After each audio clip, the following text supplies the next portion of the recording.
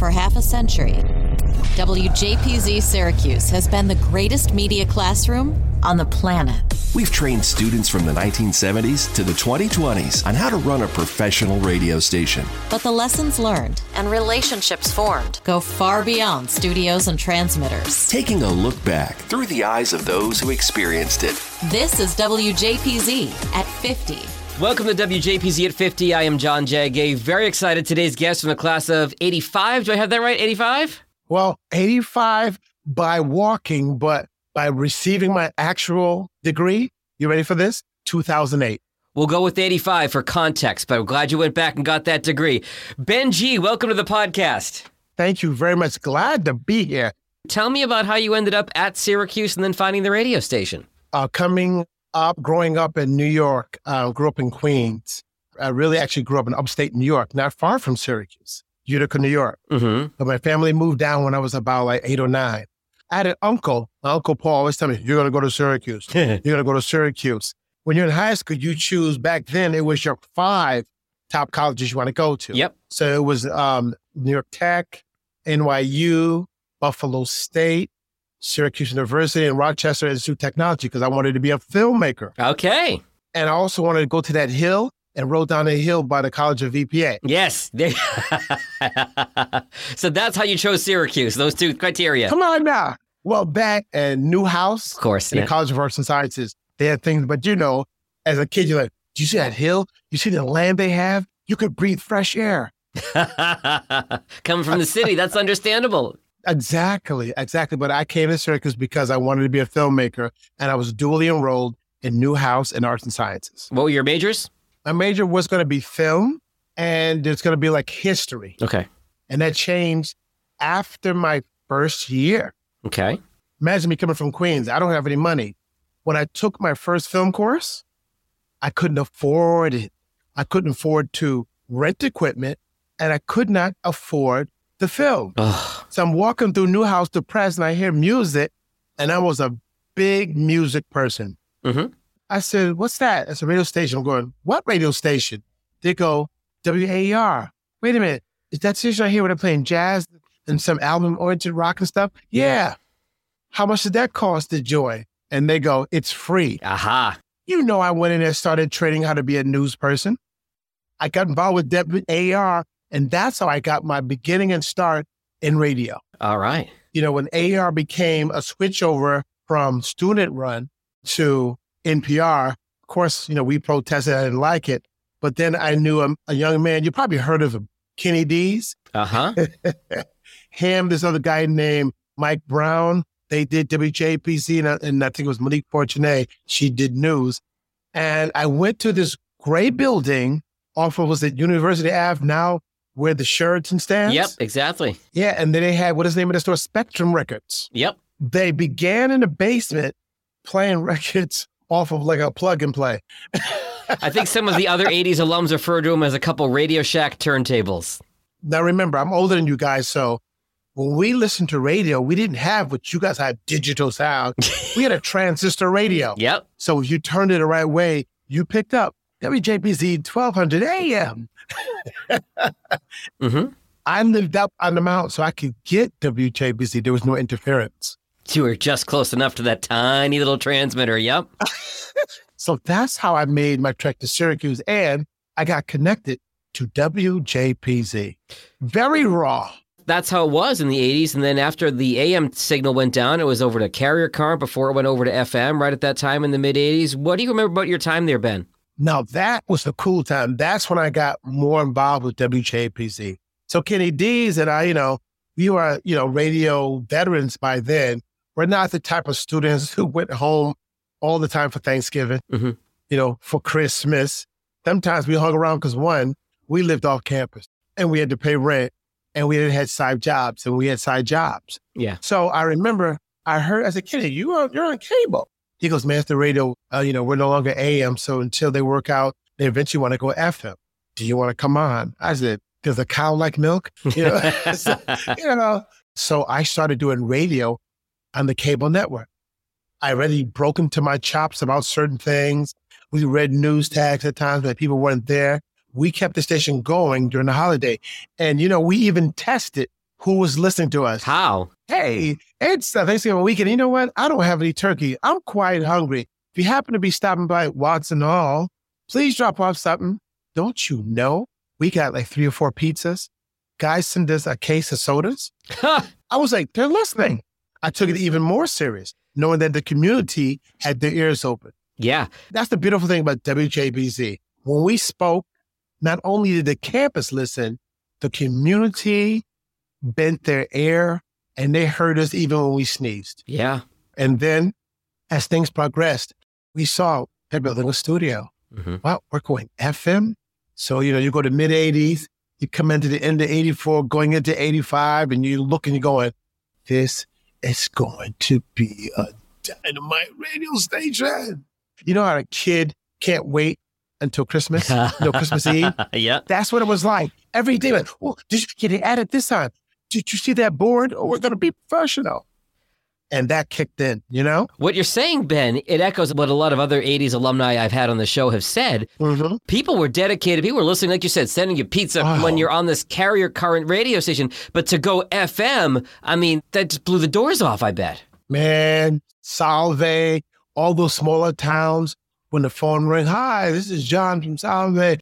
On certain nights, people were calling, could hear us bounce off somewhere from Utica, New York. No kidding. That had to be a full circle moment for you. You find out somebody's listening in Utica.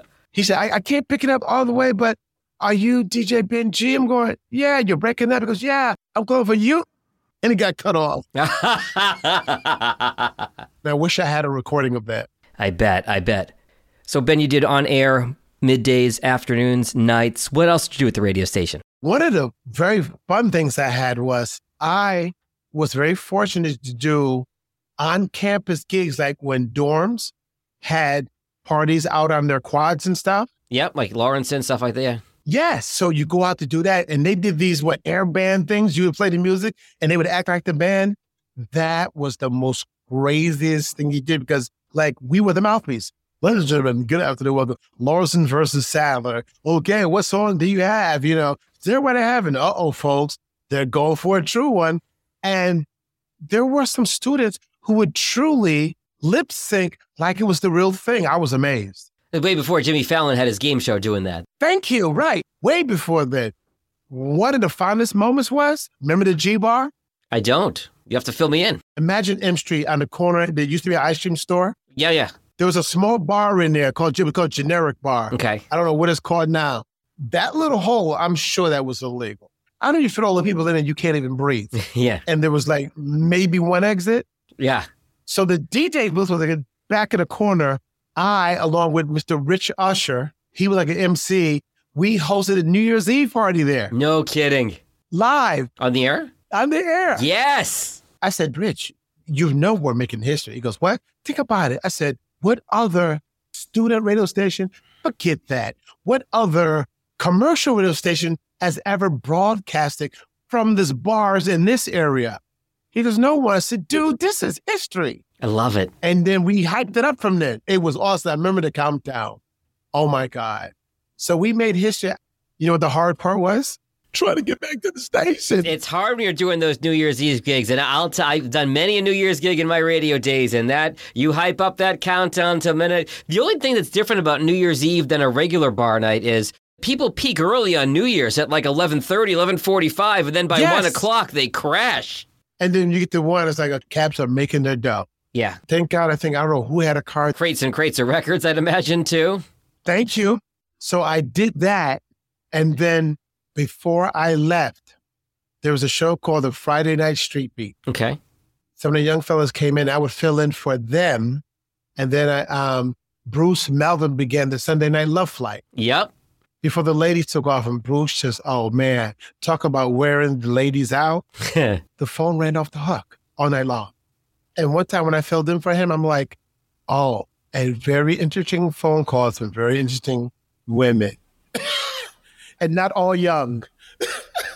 Calling a radio station interesting people, you don't say. The weirdest thing was, when you leave out of Watson, you're at the four corners of Del Plaine, across from Kimmel. Yeah. I remember walking down, and this car turned going downhill toward Bird Library, And and I'm looking around. I see a car, but I know they're not talking to me because I don't know them. They knew me. Excuse me, are you TJ Pinchi? I'm like, yeah. Did you just get off the air? And I'm ready to run because I'm thinking this is somebody crazy. Yeah. She goes, no, I just heard you. I'm Doreen, blah, blah, blah, blah, saying woman. Would you like the industry to get a bite? I'm like, that was jokingly. You paying? She goes, sure, I'm treating. Oh, free food for a college kid? Thank you. We sat, we talked. She said about how she listened to the station. She was naming different people. I kissed the morning show. Those guys are crazy. I said, that's why it's called the Crazy Morning Show. Back then when you can trust listeners. You live in a different world now. You can't trust anybody. But yeah, that's what I did. I was a DJ. I did some special things. And then before leaving, the kickoff of FM, I was there the day when the news people were around. We stood in the room. They kicked it off. I think you can see that on YouTube now. And when we kicked it off, boom, nonstop. I love it. The staff and everybody, we worked like dogs saying, okay, now that we're here, this is the ship that has to stay afloat. Yes. And guess what today? It's cruising. It's almost 40 years later since the station went on FM, 38 years after the station went on FM. That's wild. Tell me about your journey after Syracuse. What was after Syracuse for you, Ben? So after Syracuse, I wasn't very lucky. There's a young lady who I given debt to who told me something before I graduated. And I passed it on to all the undergraduates and people I speak with. And I saw it at WAR, networking. Yes. So my sophomore year, I sort of realized all the seniors are graduate. And they kept saying, this one guy, Henry Brewer, said, you better take my number down. I wrote it down in a book. And then I realized the next year, or 2 years later before I would graduate, people, phone numbers weren't working, addresses weren't working. So Monique said, you know what you need to do is put their names in ink, put everything else in pencil. Yeah. Ladies and gentlemen, this is before the internet, okay? We did it the hard way. We tracked people down. We made phone calls. We wrote letters. Yeah. And we waited for it to come back. So I kept a book. I still had a little black book where I wrote their names down in ink. And I tracked them each month. Wow. Hey, how you doing? I'm keeping in contact. I wrote a letter. When they did, they wrote back. Wow. When it was time for me to graduate, I came to New York. There was a group called the Friends of Syracuse University. They are, and still are, because I'm involved with them, a group of alumni of color who had great relationships, like the students at WJPZ. You know how we keep in contact? The same thing they were doing with the networking. And she tapped me down and she said, okay, what are you going to do? Like in my face. Wow. You ain't going to sit around because you didn't sit around in school. Remember, you were doing things at school. Now you didn't come back here. You didn't do all that work to do nothing. And scared me. And I realized, yeah, she's right. Wow. I can't be a lame duck in the real world. Yeah. So she said, if you go to an interview, shine your shoes. Don't you ever show up at an interview with dull shoes. Remember, you're going in a fish pond. They know what they want. Boy, they're waiting for somebody to walk through that door who looks like they already got the job. Yeah. Your shirt better be starched. Your tie better be clean. And your shirt never wrinkled. So she told me how to wear, what to wear. Dark jacket if you need one, But go in there, and this is the beautiful thing. Back in the days, you go into a building and you see all the other applicants waiting to be interviewed. Yeah. She was like, look, you're a radio guy. You're confident. Walk into the room, carry the folder with your resume, carry a pen. And if you need to, get a clipboard. Walk in there and say, Mr. Johnson's expecting me. I have a 3:05 appointment. Don't look at anybody when you walk in there because they're going to be looking at you. Wow. You don't want to walk in there and look like the rest of the fish. You want to walk in looking like the shark ready to eat the fish. I was like, oh, so let me tell you something. I remember interviewing for jobs in radio. WMCA back then was talk radio. I interviewed for a board operator for the weekend. I walked in. I may have been 2 or 3 people. I don't know what they were there for. I didn't care. I walked in. I have a 1:30 appointment. Please have a seat. And she said, when you sit down, don't look at anybody else. Look at your thing. And if you look up, you look for a second and smile like, what are they doing here? And then go back to what you're doing. Don't look at anybody.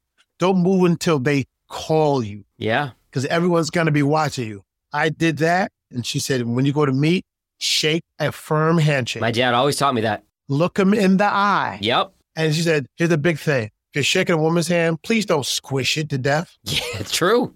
Gently hold it, wait for them to grip you, and then you return that same firm grip. Wow. Because, it's all about before you sit down. Only one chance at a first impression, right? And they said, now, when you go in there, to allow them to ask you questions. What they're doing is, you're the fish, they're going to put a worm in front of you. Sit there like you're not interested, but you're listening, Answer your questions in full, complete answers. Don't stutter. Talk like you know, because that's what you came there for. Why am I sitting there talking to you? I'm the one you want to hire. You can tell all those people in the lobby, go home. That's the attitude you need to have. Trust me. I had that. Yes, I've worked at these two stations at Syracuse University, WAER, FM Jazz 88. And then, there was a college station there, it was very professional. It was like a classroom. We learned a lot. That's why I'm here. I've learned a lot, enough to take on the big city. I'm here to work with you and for you. Wow. That advice has to be so key. I mean, any 21, 22-year-old coming out of school, they need to be told these things. Yes. Because what do we know 20, 21 getting out of school? Right. Unless someone didn't school you. Yeah. So I went in, sat down, talked that talk, and then you have to let them know that you know something about the station. I go, my parents used to make sure I listened to you when I had to do a quick news study for my social studies class. Yeah. You imbibe a little bit. Right. And, it sounds like your announcers have great vibes and they sound like they know what they're talking about. And I said, that's what I like. And I'd rather work for a team of people I can learn from, because I'm new to the city, but not new to the radio game. Love it. The guy said, when can you start? Right. If you need me to be your overnight caretaker, I'm not the guy you'll find falling asleep when they get here at 5 a.m. or 4 a.m. He said, that's what I want to hear. You're hired. Wow. And she debriefs me. Oh, my God. So how did you walk in? What did you say? How did they respond? And you got to remember all that. Accountability. Yeah. So if you don't know, how can you improve the next time? Because you want to move up in the ladder. Now you know how to approach them. It's WJPZ at 50. Hey, it's Jag. You're probably listening to this episode of the podcast because you know the person I'm interviewing. But one of the true joys of this project has been learning the stories of everyone in the WJPZ family. When you're done with this podcast, I'd encourage you to check out an episode with someone you don't know. You never know what you might have in common with your other WJPZ relatives. Looking back at half a century of broadcast excellence. This is WJPZ at 50. So you get that first job in radio after graduation, thanks to some really important pointers. Oh, man. Tell me about your career after that, Benji. If you ever work in radio, you know that every 3 to 5 years, radio changes. Things were changing.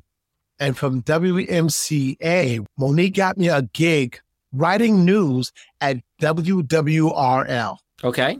Todd Lee Brown was a newsmaker on the Black station. It was international, national, local news. That was WWRL doing that. And then I got a job at the station. It was K something before it became K92. I was a traffic coordinator. I handled the copy. Yeah, okay. And thank God I knew how to type 35 words per minute. 30-second copy, 60-second copy for the whole day. Jeez. And then after a while, when you do traffic, you schedule commercials, which were reel-to-reel. Oh, yeah. And you had to label that stuff when it came in. So I learned that system. I got involved with traffic, made more money. I was, at the same time, I was still working the weekend at MCA and stuff. And then eventually, someone at MCA, someone told me, hey, there's a guy leaving, go for the job. That's not a job that everybody knows how to do. I said, you're right. And I became the assistant traffic manager. Okay. And this is before the traffic software. Just by hand. You wrote everything by hand. Let me tell you something, that hurts. So tell me about your career since then, Ben. I finally made it to big leagues. I went to WCBS AM as the traffic person. Okay. And the SU alum was the sales manager. That's why I got inside, because I interviewed with him. He was like, wow, you know your stuff. Syracuse. Syracuse, definitely. From CBS AM, WFAN 66. I Miss in the Morning was there. Now, before going to 66 AM, this new guy came into town, Chris Russo. Oh, Chris Russo. Yeah, okay. Mad Dog. The Mad Dog, yep. So I'm going, why does that name sound familiar? Guess what? When I was a board operator, when he came from Florida into New York, I was Chris Russo's board operator. No kidding. On the weekend. Ha. So when I met him, I said, Chris, remember me? He looked at me and goes, Ben? He said, dude, you saved me. You were a board operator. You made sure I came in and out on time. You flowed. I'm like, yeah, man. He goes, what you doing? I said, I'm doing copy. You're making the commercials real for me. I said, that's right, dude. So I got into traffic when you learn that, wow, how much are they spending for a 30-second spot? Then that's when you realize your worth. I'm putting in $500,000 and I'm only getting 13,000. There's a problem here. Yep. So I did what Moogie said. Count your worth. Do your work. Make sure you got certain contracts in. Then said, I'd like a raise. Guess what? I was able to back up. Oh, so you remember the second quarter when you bought all those contracts, you think they can get them in, but I got them in. You were able to bank that money thanks to me. Yeah. $10,000 raise. Wow. Almost doubled your salary. Yes. So I worked there. I went from CBS AM, I was WFAN, and then you ready for this? CD 101.9. Mm-hmm. I was the copy person there, assistant traffic manager. I did it for about 2 or 3 years. Mm-hmm. Met a lot of people there in radio, was still in contact with a few. Now, from CD 101.9, I had a in-between jobs. I was assistant operations manager at BET. Oh, wow. Okay. 1515 Broadway. I'm going, wait a minute, MTV. Oh, my God. I got to see all the MTV stuff while I was there. What year is this roughly, Ben? So it had to be like 94, 95, somewhere around there. All right. And that was a temporary job. I networked with the operations manager. She goes, oh, yeah, listen, I hear that Fox is looking for someone to put in contracts. I go there. I go in a temp pool. There were 8 of us. We're there for a year. After a year, the other 7 people go, hey, I'm scheduled for an interview. How about you? And I'm like, no. Meanwhile, I'm the only one putting in contracts. I'm the one who knows how to do what I do. Wow, okay. I'm now quite upset. Sure. How come they have interviews I don't? They come back. I said, did you get it? Yeah, I got it. So now I'm really sour. Of course. So after that, we have lunch, and then my boss says, come, I need to talk with you. And I meet the big boss there. I said, oh, this is my interview? She goes, no, it's not your interview. My heart went down south. Ugh. She said, you already got the job. Oh. I go, what? She goes, you've proven you could do the job. You don't need an interview. Oh, my God.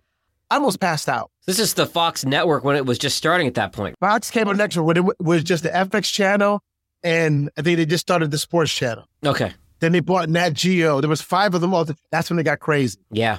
I worked for them for 5 years. Wow, okay. Next thing you know, I get a thing saying, hi, we're not firing you. We're just ending your position. Your position is no longer needed. Your position has been eliminated, which is essentially no different. Right. My position, they don't need someone just to put in contracts anymore. I go, oh, so what's a new job? You have to go search for one. Once again, you're not firing me, right? This was May of 2006. Guess when I was getting married? July of 2006. So you got the zig 2 months before your wedding. I got the zig a week after mine. Wow. So thank God we call a grown folks wedding. We paid for everything. Yeah. But here's the thing, right? Everything that I created to help them make easier, I put in my files, took it out of there because I created it. Yeah. It wasn't their property. Right.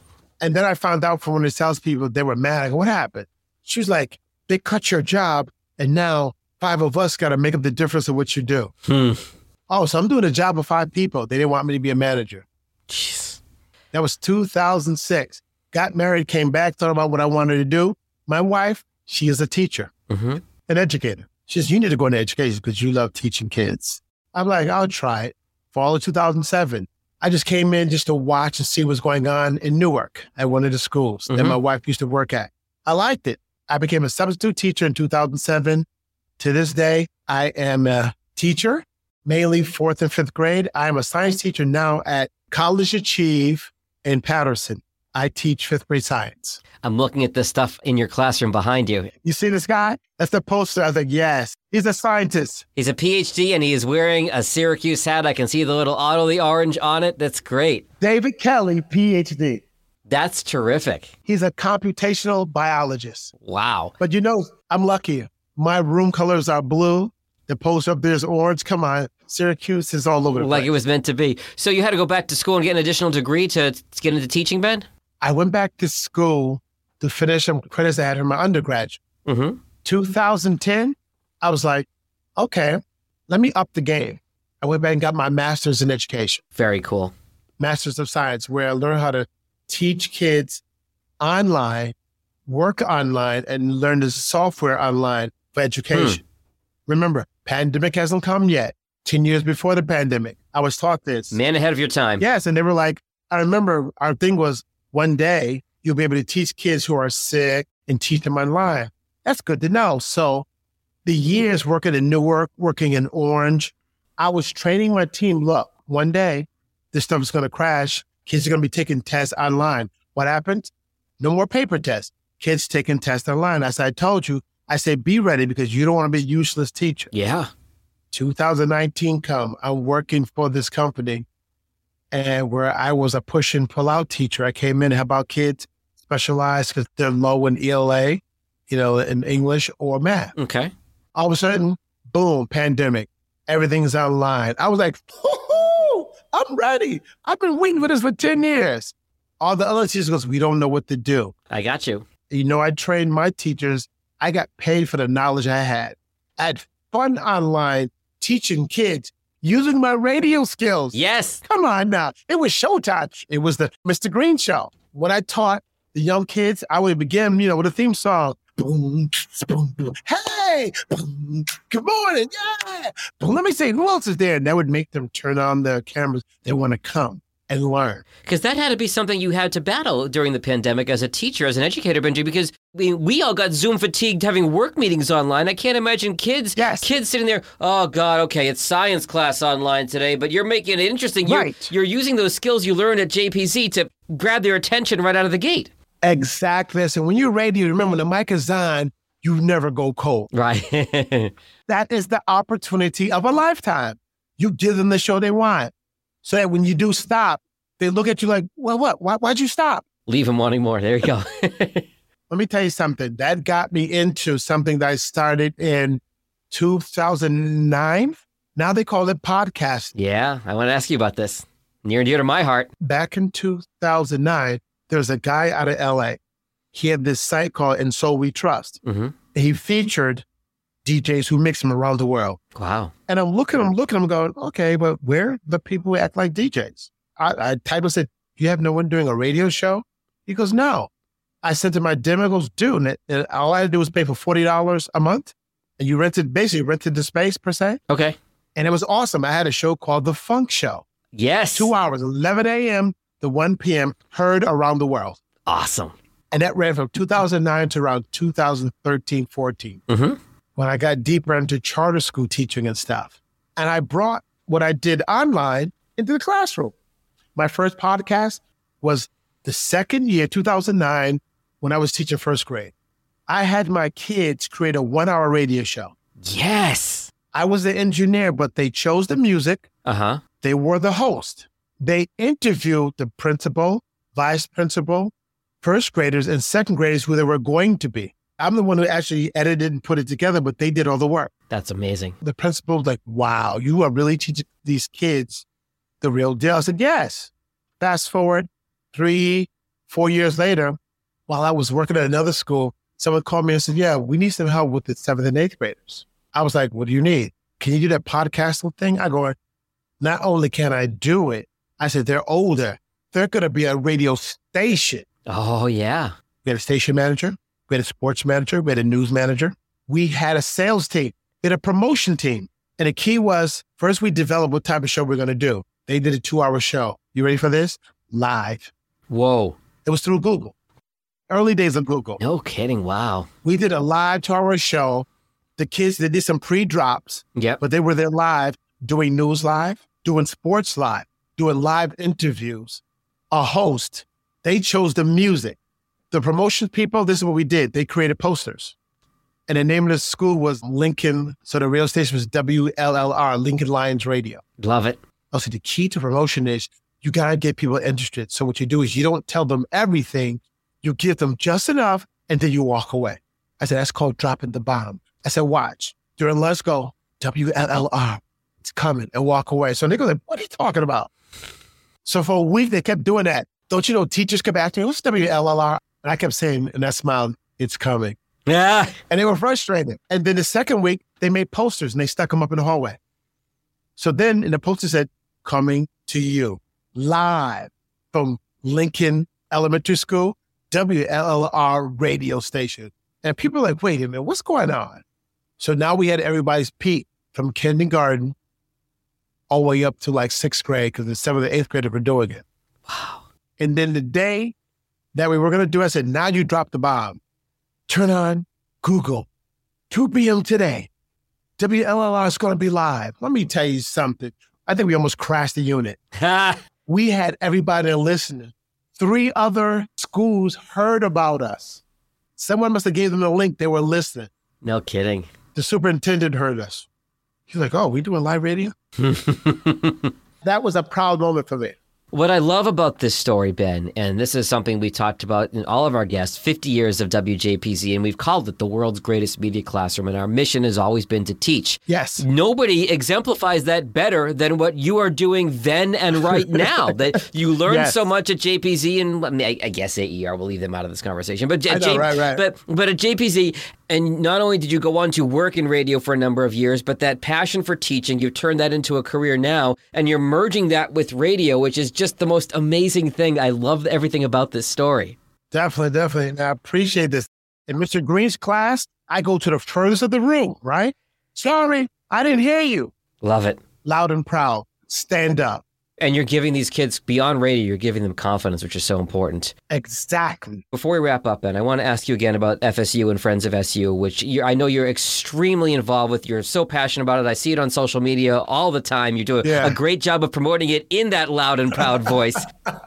You talked about what great benefit you got out of that organization with all those tips about a job interview when you graduated. Right. And now it's come full circle because now you're the advisor. So what's it like from the other side of it? Man, what I've done is this. Many of the alums who I've met along the way before I got there, while I was there, I'm still in contact with some of the founders. Sure. At 2019, during the pandemic, watching all these shows, the Good Times and Jefferson, and they talk about history in the making. I started thinking about WJPZ and go, wait a minute. The Friends of SU, when I became the president back in 88, 89, I met some dynamite people. Never forgot it. Yeah. And they told me how they created things on campus as students of color. But what made me mad was, remember Syracuse put out 150 years? Yeah. I'm thumbing through it, and I'm going, didn't I protest on campus in the shanty towns for divestment of South Africa? I don't see that in their history. Okay. There were some things missing. I'm going, whoa. They chose certain things, but they didn't tell everything. I said, they mentioned a slight thing at WJPZ, but it wasn't like it was big. I'm like, we went to FM. We broadcasted, okay? That should have been a major thing. It wasn't. So I said, I need to take our history into our heads. You can no longer let someone tell your story because only you could tell your story. For sure. So that's why I came up with this podcast, FSU, Our History is Here. Because the founder of FSU, he was one of the people who began the Martin Luther King Library on campus. Wow. Him and a couple of other people had books that started out very small. I can't think of the man's name, but he's an African-American brother who works for Nike. He's the one, he began the Student Afro-American Society. Okay. I call her a young lady, but there's a woman who class of 72. I interviewed her because I said, did anyone make history while at school? She goes, yes. She goes, I originally came from Newark, New Jersey. I was a freshman in 1968. I got a full ride to Syracuse University. I'm going, what? In 1968? How? She goes, through the Boys and Girls Club. Huh. So she told me her story. You have to remember, 68, 69, 70s. Back then, people of color weren't treated well. And she was telling me how on the campus, a lot of students were racist. Okay. And they didn't treat them well. I was like, wow. She was, yeah, we had problems. The fact that, remember the Syracuse 8 or 9 who posted in folk shit? She was there for that. She knew those guys. Wow. So she had a rich history. I'm going, now come in and read about this in the history of Syracuse University. So I got some great truths but someone who lived it. First-hand account. Yes. So the Friends of SU, I realized that's our history. So I started doing that. And then Andrew Mans, I love it. He's class of 75. Mm-hmm. When I became president of Friends of SU in 1988, 89, the first thing I did was pay homage to the people who started the group. There are 12 of them all together. We honored those who could make, I think 8 of them showed up. But Andrew Mans, I found out during my podcast, he was the first student to get a degree in Afro-American studies when it became a new part of the system. Oh, wow. The young lady I interviewed, she and another guy wrote up Black Studies, which eventually became the Afro-American Studies Department. Wow. You couldn't find this anywhere else. So I dug for it. So now, with my podcast, guess what I'm doing? You're preserving that history. I'm going to have them into the Syracuse University archives. That history will be forever cemented at Syracuse University. I think that is a great place to leave it, knowing you're doing this to preserve the history of the Friends of SU and everybody with that organization and the ground that so many of you broke while students at Syracuse University. Yes. And thank you for being a part of this living piece of history of the radio station. Thank you for your time today. It's great to be with you, Benji. Hey, Jag, this has been great. And thank you for taking me back 50 years to present an awesome time. You are awesome. Please keep the great work. Thank you, sir. The WJPZ at 50 podcast is created entirely by the staff and alumni of the world's greatest media classroom. It's hosted by John Jag Gay, class of 2002. Editing help from James Bames Grundy III, class of 2020. Imaging by Maureen Cooper, class of 1999. And Ed Lacombe, class of 1985. Podcast artwork by Marty Dundix, class of 2001. Follow WJPZ at 50 on Apple Podcasts, Spotify, YouTube, or wherever you're listening right now.